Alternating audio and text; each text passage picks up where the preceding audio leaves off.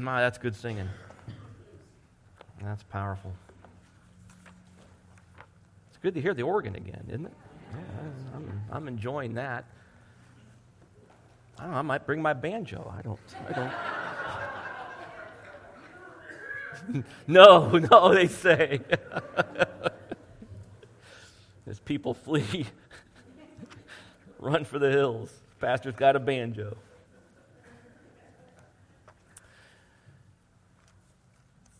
We're going to continue this morning in Colossians chapter 3, looking at verse 12 as we continue to unpackage the important exhortations that Paul has for us, a call to holiness and living in the context of the reality of our election. We have taken the last couple of Sundays to unpackage the doctrine of election and to make certain that we're understanding it in terms of the purpose of it. And the purpose, of course, as we understand from God's Word, is that He has chosen for Himself a people to be holy, set apart, and as such identifiable as the redeemed of God, and that He has saved us for a purpose. Primary purpose was to give us back to His Son as a gift, the church, the bride of Christ, if you will, as we know from Scripture. And so this serves as an impetus for us then to live in a way that reflects the reality of who we are in Jesus Christ. Paul's theme here in Colossians has been repeatedly about our union with Jesus Christ.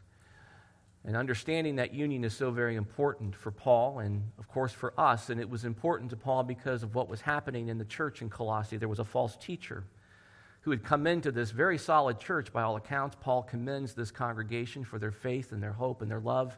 They had been well pastored by their dear pastor Epaphras, who would travel some 1,300 miles to get to Rome to speak to Paul about the problems that were arising within the church. And Paul then pens this epistle under the inspiration of the Holy Spirit to address these issues and to bring people back to a central focus on the work and person of Jesus Christ. And this is a good reminder for us too. We often take our eyes off of Christ. Like Peter, we are overwhelmed by our surroundings and our circumstances, and we sink quickly when we do that.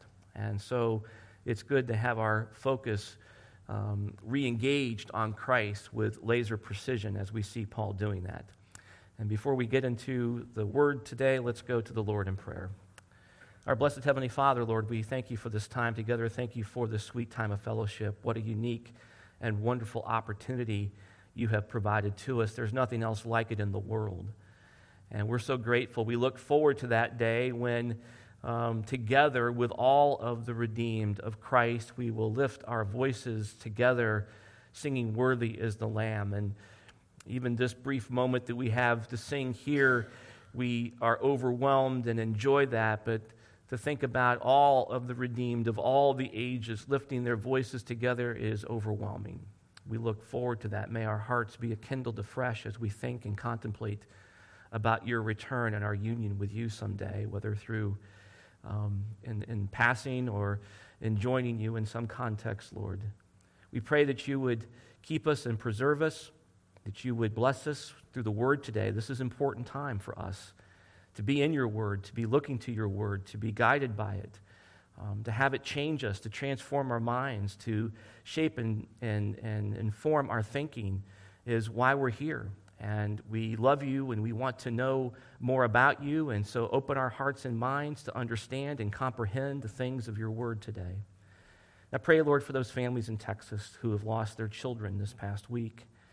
Our hearts go out to them, and we pray that You would comfort them. I know that some I've heard through many sources that know You, and we ask, Lord, that You would comfort them. This is a grief that is beyond, in many ways, comprehending. We pray for our nation. We pray that You would protect us, Lord, from evil people like this wickedness.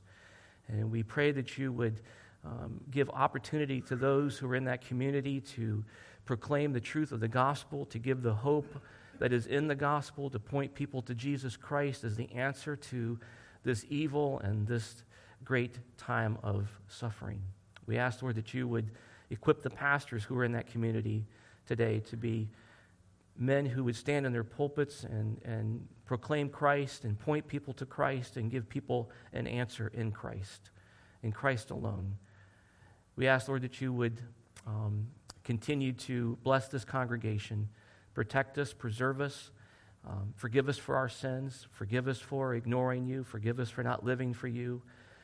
We are so grateful that we can come to you, we can confess our sins to you, and that you are faithful and just to forgive us, and help us to be quicker to do that and more thorough in that regard. We pray that you would open our hearts to receive the word today. Bless us with the presence of your Holy Spirit, we pray in Christ's name. Amen. Colossians chapter 3, beginning with verse 12. We'll read to verse 17. So, as those who have been chosen of God, holy and beloved, put on a heart of compassion, kindness, humility, gentleness, and patience, bearing with one another and forgiving each other. Whoever has a complaint against anyone, just as the Lord forgave you, so also should you. Beyond all these things, put on love, which is the perfect bond of unity. Let the peace of Christ rule in your hearts, to which indeed you were called in one body, and be thankful. Let the word of Christ richly dwell within you, with all wisdom, teaching and admonishing one another with psalms and hymns and spiritual songs, singing with thankfulness in your hearts to God. Whatever you do in word or deed, do all in the name of the Lord Jesus, giving thanks through him to God the Father. Well, as I noted, we've been taking the time to unpackage the significance of this passage, and it's profound. There's a lot of very profound theology and theology that encourages us and exhorts us to be reminded of why it is that we are to live in a holy way. Of course, Paul is concerned about this because this false teacher apparently is leading people into all sorts of behavior and conduct that is not consistent with those who are the redeemed of Christ. And so he takes them back to the foundations. We know that from chapter 1 and chapter 2. He grounds them in their union with Christ.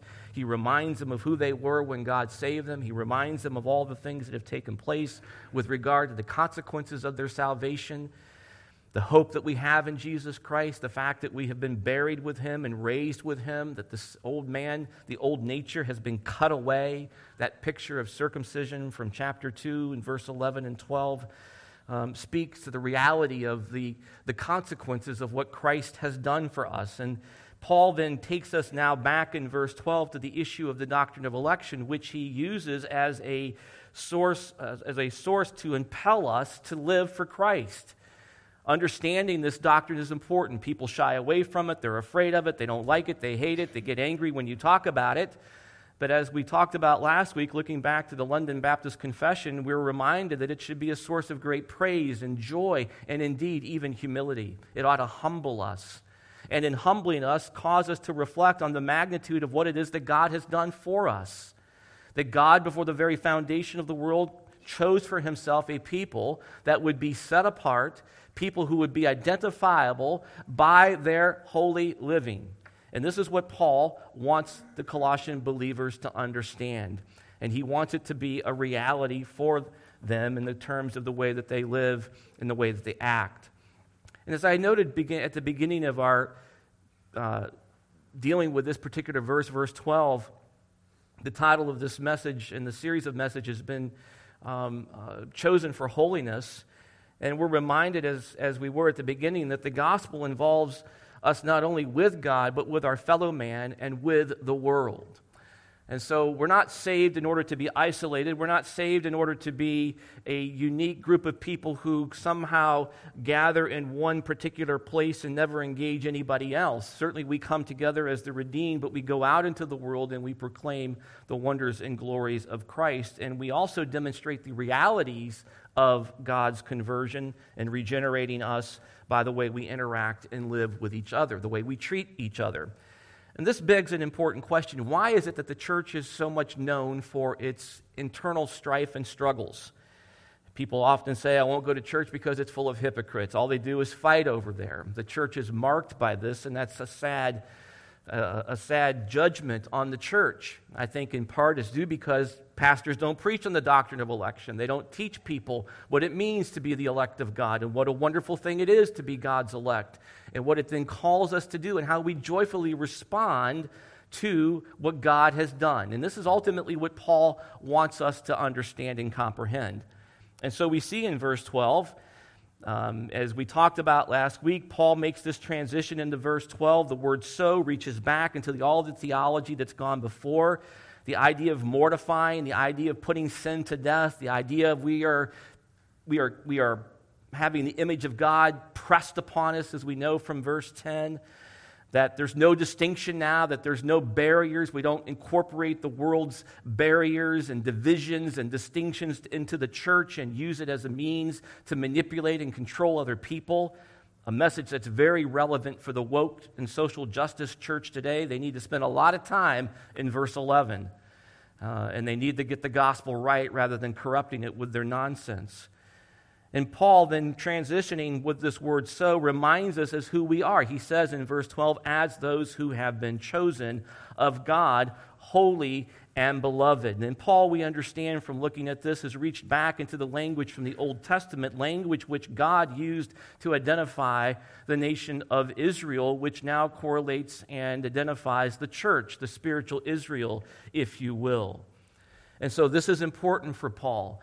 These markers then flow out of who we are in Christ as a consequence of God placing us in Him through the doctrine of election.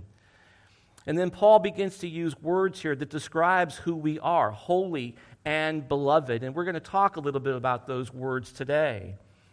And so Paul will then call us to clothe ourselves. This language of putting something on, we'll see here in this verse, is important to Paul. And he's asking them to put on a corresponding character that's befitting their status as God's true spiritual Israel. And as ones united to the true seed of Abraham, that is Jesus Christ. And we have then this triad of names, if you will, in this passage. We're referred to as chosen, holy, and beloved. And this is the ground for our ethical clothing.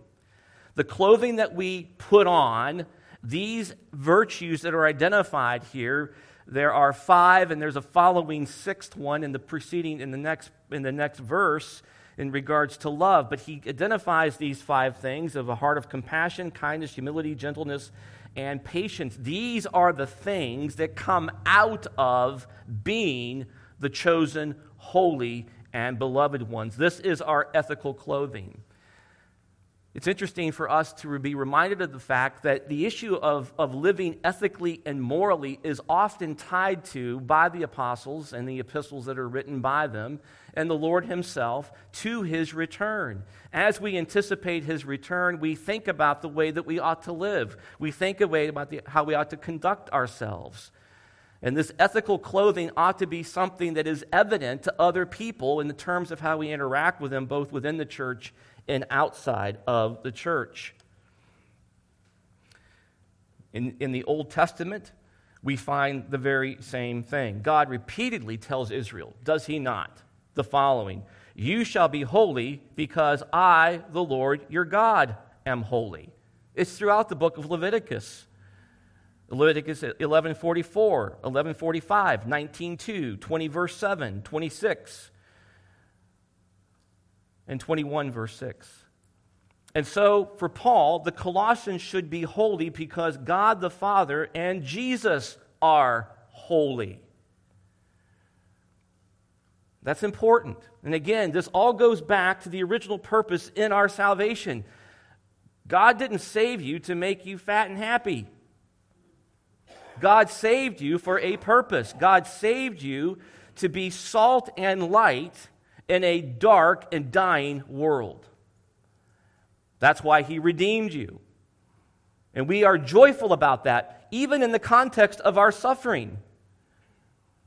The Bible is clear. It's a theology of suffering, not a theology of glory. Christians will suffer. They hated Christ. They're going to hate us.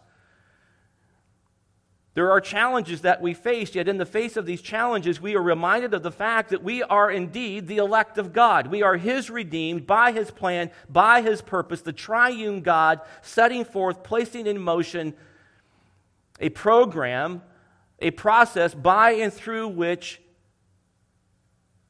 we would be saved.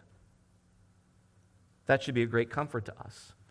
In the face of all adversity, in the face of even the wickedness that we see today in the world, in the face of all the calamities that befall us, we rest in the sure conviction that God has a plan and purpose for us because He has told us so, and He has set it in motion, and He is indeed accomplishing that.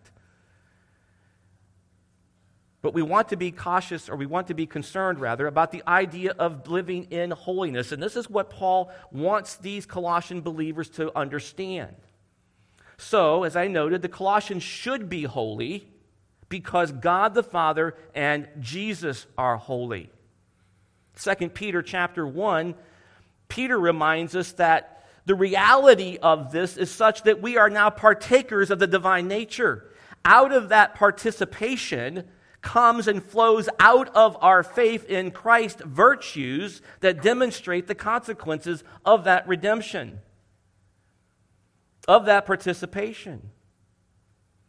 And so the demand upon the believer's ethical lives is based on Jesus' own life, which is clear from verse 13. If you want to move on in this chapter, look at verse 13 where Paul gives the example of Christ himself, bearing with one another, he says in verse 13, and forgiving each other. Whoever has a complaint against anyone, what? Why? Just as the Lord forgave you, so also should you. So there you have it. The standard is Christ. The example is Christ. And the example that we follow for our ethical lives is based on Jesus' own life. Now, what's interesting, too, is that Paul makes reference to the fact that they are holy and that they are beloved. And those words are important for us, and we're going to take some time to look at them in regards to their meaning and their application. Beloved evokes a family relationship where family members resemble each other. Isn't that interesting? And Paul would say in Ephesians 5:1, become imitators of God as what? Beloved children. As beloved children. John would make similar references in his epistle of 1 John. This is a common theme for John in that epistle. And so as we will see here in this passage and in the balance of this epistle, this means that saints, you and I, Paul would refer to the Colossian believers as saints in the beginning of this epistle. The word hagios is used there, holy ones, as saints. As saints, we do what? We reflect Christ's image. And that image is constantly being renewed. Verse 10. Isn't that what it says? And have put on the new self, who is being what? Renewed. To what? A true knowledge according to the image of who? The one who created him. So you see the purpose, you see the theme, right? I hope you're getting the sense of what's happening here. For Paul, the idea is that the demonstration of the reality of your salvation is borne out by the fact that you're living a holy life. God doesn't save you and just leave you to yourself to do whatever it is that you want to do. Now, we do that. We still struggle with sin. We still have times when we fall into sin and we fight it and we have difficulty. But the ultimate idea here is being expressed by Paul is that there is growth, that there is progression, that there is a consequence to what it is that God has done. And so he sets out these virtues to help us be mindful of what that progress looks like. This renewal is ongoing. It's constant. The Holy Spirit is always at work in us in that way. It's interesting, too, that this word beloved indicates that their identification, that they are beloved because of their identification with Christ, who is God's beloved Son. Isn't that wonderful? Paul uses similar language, as I recall, in verse 13. Go back to chapter 1 of verse 13, where Paul writes as follows, using this similar attribution for Christ. For he rescued us from the domain of darkness and transferred us to the kingdom of his beloved Son. His beloved Son. And so this reference to being beloved is an indication that we are indeed joined with Christ. We are beloved because of our being joined with Christ. because he is the beloved Son of God. Well, Paul uses this word holy as well, which is important, and I want to take a moment to talk about the significance of that word as well. Holy, in the Greek, it's hagios, and it means to set apart for God. So when Paul opens up this epistle in Colossians chapter 1, as we're reminded, look at verse 2. He says, what? To the saints, or the holy ones, and fruitful brethren in Christ who are at Colossae, or faithful brethren, rather, in Christ who are at Colossae. So this is how he's identifying them. This is who we are. This is our immediate identification in Jesus Christ. The consequence of our union with him is to be found within this designation or this category of being holy. And as we know, the elect are those set apart for God. So that holy word correlates to the doctrine of election. Those who are the elect of God become the holy ones of God. Do you see this? That's very important. This, again, is why the doctrine of election is so very important for us to understand. There is a consequence to it. God chooses us, and he saves us, and he then does what for us? He makes us holy. He sets us apart. For who? For himself. Not for yourself. I'm sorry. Joel Osteen is wrong. No, I'm not sorry. He's just wrong. So, as we know then, the elect are those who are set apart for God. Now, this is interesting to me, and I hope it's interesting to you. The word holy here speaks to our standing in grace. Not just a standing alone, but a standing that is based upon a foundation of grace.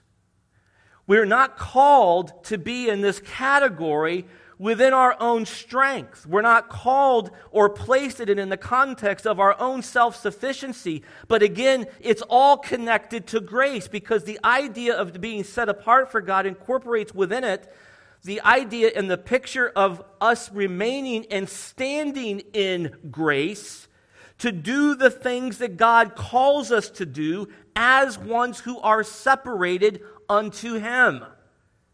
This is very important. So God then not only identifies us as separated ones, but then he empowers us through the Holy Spirit to then live that separated life. This is a beautiful picture. And this is what is incorporated into this word. You may wonder, how on earth, can't Pastor John ever get out of a verse? I'm sorry, but there's so much there. I mean, when you begin to unpackage the words, and when you unpackage the meaning of them, it amplifies and helps us to make the application that is intended. We see that we are chosen of God. That's enough to completely overwhelm us for the rest of our lives. But not only that, we're beloved because of why? Because we're in Jesus Christ. Because God loves Jesus Christ, he then loves us too. He loves us in Christ. He doesn't love you because of you. He loves you because you are in Christ, but he loves Christ.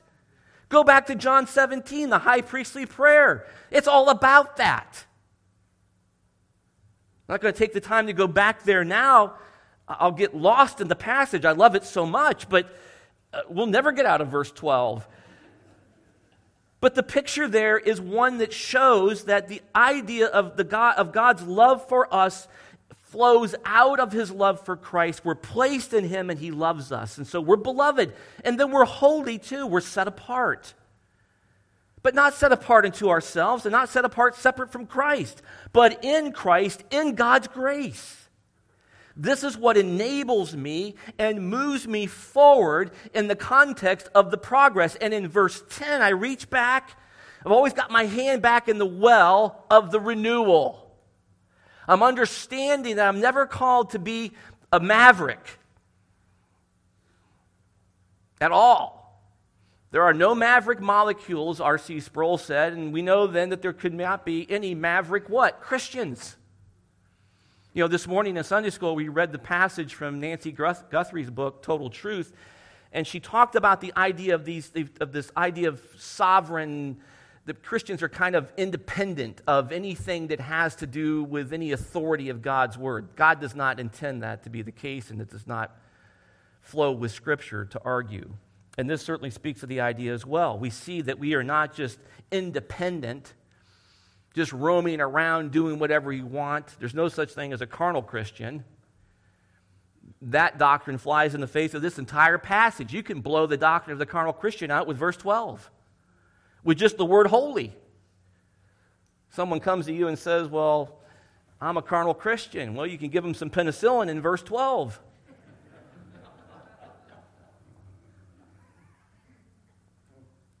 No, friends, look, we're holy and we're beloved. That ought to cause you to weep. That ought to cause you to praise God in a way that you never have. It ought to cause you to revel and reflect on the magnitude and wonder of your salvation. You ought to your mind ought to be blown. You know, we're all about big experiences. We are all about having, things that cause this cataclysmic change. This ought to do that for you. You ought to be overwhelmed by the magnitude and the wonder of the very first half of this passage. This passage can get you through a lot of things. This passage can cause you to withstand some of the greatest trials of life. This passage should cause you to stand in the darkest of days, through the deepest suffering, for the greatest laments. Because wrapped up within it is all the purposes of God in saving you. It gives meaning to your life. It gives you purpose to go on. It gives you hope for tomorrow. It causes you to rest. You can lay your head down at night knowing that you can never be removed from this category, ever. That you always will belong to Him in any context. You may say to me, well, Pastor, I've sinned big. I'm a failure. You can't be separated from God. Your sins, past, present, and future, have been forgiven in Christ. You are joined with Him forever. You're beloved. Isn't that wonderful? Isn't that beautiful? That you can take that to the bank all day long. Well, maybe you don't want to take it to the bank, but you can take it to wherever you keep safe stuff. I don't know where that is anymore. Maybe it's under your mattress. You might get a bigger return. But nonetheless, Paul wants to make certain that these Colossian believers, in the face of a false teacher, now isn't it interesting that in order to defeat the teaching of the false teacher, he takes them back to the doctrine of election. He reminds them of who they are in Jesus Christ in the perspective of the Father, that they're loved, and that they are holy ones who have been separated unto God, and that they are sustained by God's grace in that context. Wow. Bearing in mind that it is that teaching, it is that doctrine that is effective and has great value against fleshly indulgence. Go back to verse 23 of chapter 2. Let's go back and be reminded of what the false teachers were doing. They were coming in and they were doing all sorts of stuff. This particular false teacher, legalism, Judaism, syncretism, asceticism, I don't know, a lot of nonsense with words of knowledge from angels and spiritism. Special temple vision experiences that they had to have in order to be legitimate Christians. And what does Paul say? Well, these things sound clever. They're catchy. They're good in the context of sounding kind of edgy. But they're what? They're of no value.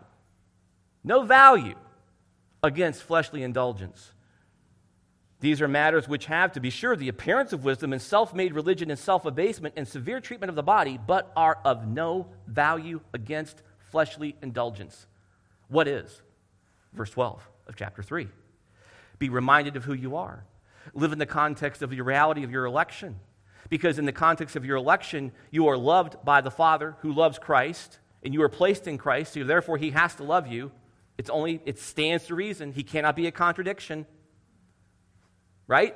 If you're placed in something that He loves, And if he loves Jesus Christ, then he's going to love you too. That can't change. And now you're holy because he's made you holy in his grace, by which he sustains you forever. It's good stuff. So, it's interesting, too, that when we consider the idea of this issue of being beloved, let's consider as well the language that Paul uses. The word for beloved is agapeo, and it speaks to the idea of God's love, the very love that he demonstrated at Calvary, and it's a love that denies self for the benefit of the object loved. Is that not what happened at Calvary? Now, what's interesting, too, is that the word beloved is in the perfect tense.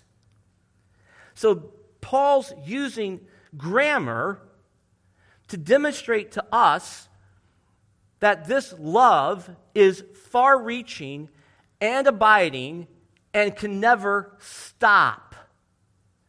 In essence, it means that he has loved you, will continue to love you, and cannot ever stop loving you. The love is an abiding love. Now, our love for each other is phileo. It's that brotherly love. In some of its worst forms, it's eros, an erotic type thing, where there's no value to the person. But even in the phileo context, it is not of an enduring quality, is it?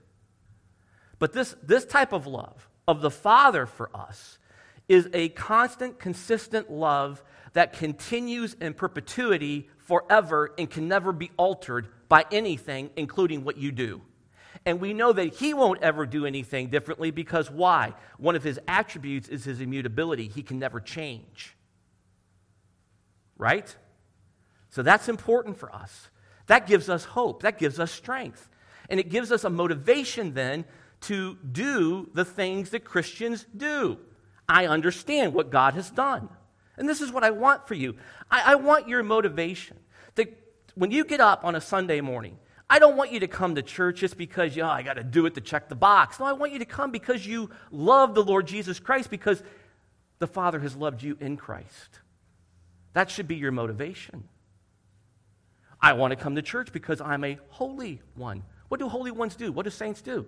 Well, they don't forsake the assembling of themselves together, according to Hebrews. Now it was a high calling for them, because the Hebrew church was being severely persecuted. Many in that church would die a short time later after hearing that sermon.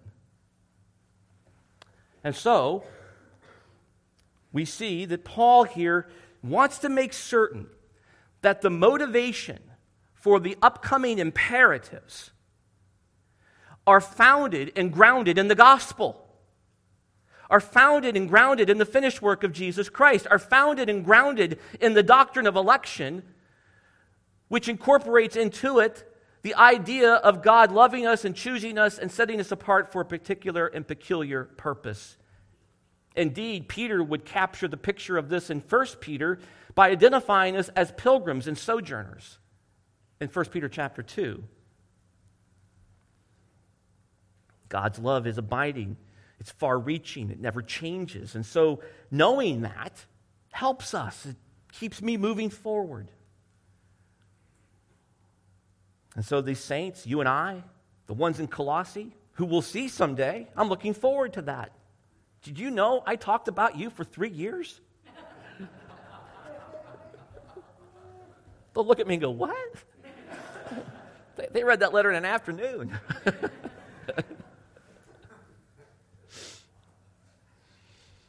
I'm sure we'll laugh about it. So we see that the saints are those who have been loved by God, with the present result that they are the object of his love and will always be the object of his love. Knowing that, then, I then begin to live for him in a way that demonstrates the reality of that. And that's what Paul's point is here ultimately with regard to these virtues that are going to be listed out. Now, I want to take the time to talk about an issue as it relates to how we consider this issue of holiness. Sometimes we get caught up in this idea of understanding sanctification, and that's ultimately kind of what Paul is talking about here. He's really teasing out again, as he has throughout this epistle, the doctrine of sanctification and understanding what our role or our part is in it. And we have to be careful about that because we can fall into a trap that becomes somewhat dangerous. And so what we see here is this. What Paul is explaining to you and I at the beginning portion of verse 12 is that it is fundamentally God's work to make us holy in the practical sense, just as it was in the positional sense. So sanctification is always monergistic. It's always monergistic. In the context of God doing the work and preserving the work.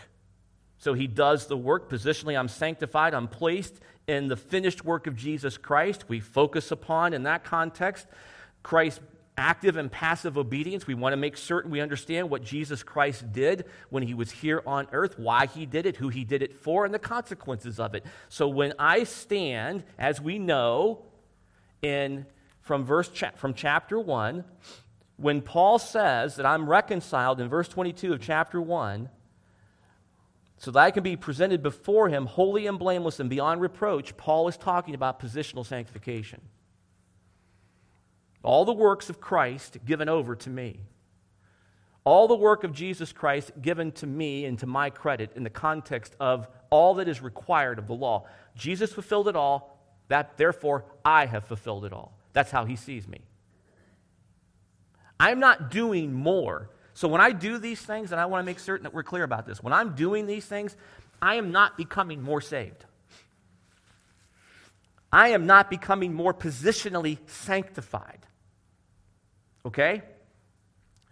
People fall into a trap here, and they begin to have issues with, becoming boastful, prideful, pietistic in the wrong way. Well, see that? That's a cross. I never missed Sunday school for 50 years. Oh, I don't drink. I don't smoke, and I don't go with the girls that do. We get focused on those types of things. And so we want to make certain that we're understanding that in the context of what God has done, there is no more better behavior that I can perform to make him love me more, to make me more reconciled, because Jesus Christ already did all of that. So I am squarely, so what's happening for us as we look at this is I'm understanding that I'm holy. I'm understanding that I'm going to reach back. I'm going to reach back into that deep well of verse 9 and verse 10, the picture of God clothing us, renewing us, making us new, a renewal that keeps on happening as he continues to press the image of Christ into me. That reminds me that that's all accomplished and being done because of what Jesus Christ did, not because of what I'm currently doing. The result of what God is doing in me is that my life is being changed and I'm living out the reality of it because I want to.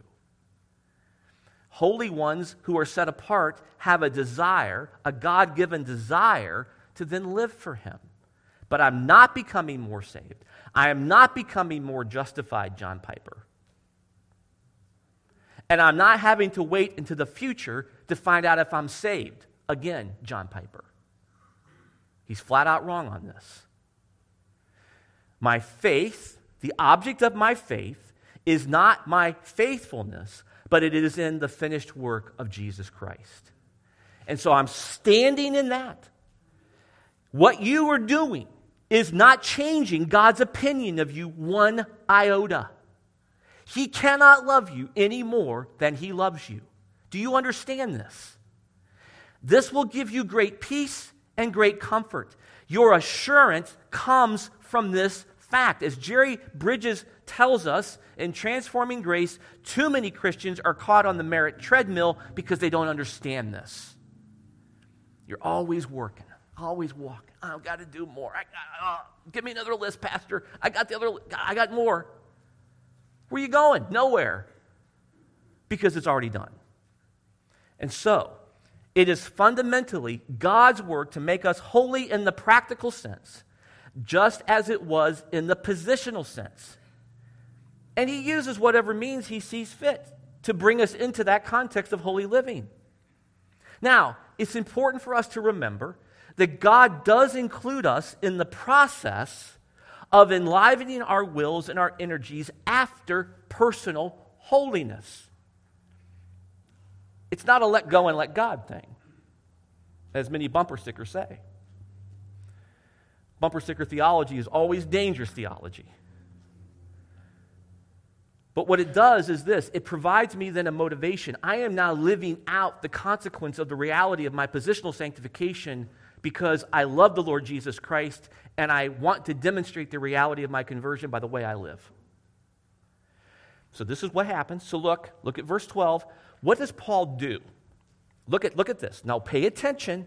Verse 12, so as those who have been chosen of God, holy and beloved, go sit in a dark room for the rest of your life.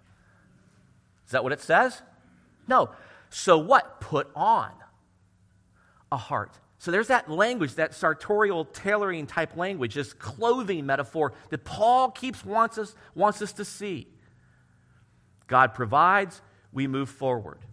And this is what's happening. So God includes us in the process of enlivening our wills and our energies after personal holiness. But even this practical holiness is possible only by an impartation of his divine holiness. 2 Peter chapter 1. Partakers of the divine nature, the indwelling of the Holy Spirit. Hebrews 12:10, he disciplines us for our good, that we may what? Share in his holiness.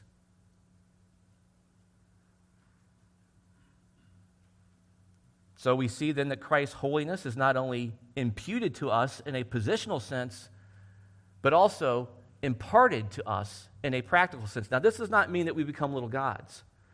But by and through the indwelling work of the Holy Spirit, we begin to be able to live a life that is demonstrating the reality of that indwelling work. He empowers us. Indeed, the Scripture says that we can grieve the Holy Spirit. How does that happen? Because of him dwelling within us. We are the temple of God. We're told that in Scripture repeatedly. As a consequence of that, we're told not to be engaged in certain things because of the impact that it has on that which indwells us, which is the Spirit of God. And so, rather than buying into the nonsense of the false teacher and thinking about angels and temple experiences and bizarre rituals and nonsense and the mystery cults that were part of this culture at that time, Paul just says, remember who you are in Jesus Christ. Remember what God did. He saved you. He elected you. He's keeping you, preserving you. He loves you. He's made you holy. And he will continue to do that as he renews you into the image of Christ. Hence, we understand then this. We do not have a holiness like God's, but we have God's own holiness, both positionally and practically. Positionally, we wear our hearts an identifying mark, the mark of God's image, of God's likeness. This mark is holiness. In an outward behavioral sense, if we are not merely moral but truly holy, it is because the very life of the Holy One is being manifested through us. Thus, both positional and practically, holiness is our likeness to God. Holiness is our likeness to God. This is why Peter can say in 1 Peter, "Be ye holy, for I am holy." That's all Peter's doing. It's not calling anyone to be a little god like the Mormons teach and the Jehovah's Witnesses and some of the charismatics and all the other nonsense that's out there. This is not little god theology. This is big God theology who changes people and empowers them with his Holy Spirit. That's what's going on. Distinction makes a difference. The bottom line is this: you're holy, so act like it. And that's what Paul will begin to do as we unpackage these other words then that Paul uses. Now, I want to make certain that we're clear about something. This does not mean that we are to sit back passively and wait for God to animate us with his holiness. Instead, we do what? We are to pursue holiness. We are to strive after holiness of character and holiness of conduct. And this is our part in the process. For the holiness that has extended to us at conversion is not immediately evident in our daily lives. And so we grow, right?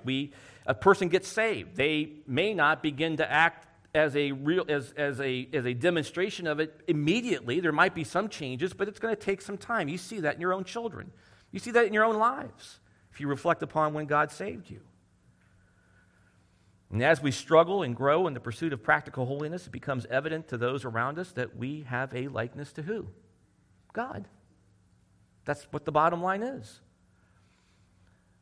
This is why Paul says what he does. So, as those who have been chosen of God, holy, that's a state of being, and beloved, put on, that's an action, a heart of compassion. So the putting on is a demonstration of the reality of what God has done. But it's an action I'm doing. God isn't putting it on me, I'm doing it in the context of the behavior. I'm the one who is what? Acting with compassion. I am the one who is engaged in humility. I am the one who is being gentle. I am the one who is being patient as a demonstration of the reality of what it is that God has done. Now, the beautiful thing is this. When I fail, and I do, when you fail, and you do, when you don't live up to these standards, does God's love for you change at all? No. Why? Because everything that had to be done was done by Christ. So you get to go back to Christ. You get to rest in his finished work. You get to keep resting in him. This is why I struggle with those who keep, pastors who come in and want to beat congregations up all day with the law, beating you over the head with it constantly. Where's the gospel? Yeah, do I want you to live in this way? Absolutely. Should you? Sure. If you're a believer, you will. That's the result, right? But I also know that you fail, and so I get to give you Jesus Christ. And I get to tell you about Jesus Christ, the one who never failed, the one who was always patient, the one who was always gentle, the one who was always kind. You can always go to him. That's the beauty of the gospel. That's the difference between the law and the gospel. The law always condemned me. Christ doesn't condemn me. And I get to rest in that fact. And so we see that holiness is the very essence of our identity as a believer. Jerry Bridges said it this way: to be transformed into the image of God's Son and to be holy as God is holy are essentially synonymous expressions. But what I want us to see through these similar expressions is that what God has predestined for us, he commands us to pursue. There is no conflict between God's sovereign will, which he will certainly accomplish, and his moral will for us, which we are to pursue. And we pursue it in the power of the Holy Spirit. So holy is what we are, who we are, and what we become progressively as we pursue holiness on a daily basis. Paul in 2 Corinthians 7:1 would call this effort on our part perfecting holiness in the fear of God. Perfecting holiness in the fear of God. And so, the challenge for us is to be reminded of the fact that God has called us to be distinct and unique, and we need to keep that in mind as we move into these imperatives, because that's what we're going to start doing, I promise. We will get there. But I don't want you to get caught into the trap of the idea that somehow your performance of all these things makes you more saved, makes you more lovable, and somehow secures your salvation in the future. Your salvation is secure in Jesus Christ and Christ alone. Right? Christ alone. Faith in Christ, Christ alone. Sola fide, solus Christus. Saved by God's grace. And so we then live out the reality of that and demonstrate it in the way we act with each other and behave in the world. So next week we'll continue, Lord willing, with looking at the issue of what it means to have a heart of compassion, kindness, humility, gentleness, and patience, moving into verse 13. And I trust that you'll take the time to read ahead and to study these things. And I want to keep reminding you of this fact. Friends, please do this. Please rest in the finished work of Jesus Christ. Don't look to yourselves. You'll always be disappointed. Always, always, always. Jesus Christ did it all for you already. That's the good news, right? That's the good news. Lord, we love you. Thank you for the good news. Thank you for loving us in such an overwhelming, wonderful way. We praise you. We rejoice that we are known by you, and we are so grateful that you love us. We praise you in the name of Jesus Christ. Amen. God bless you.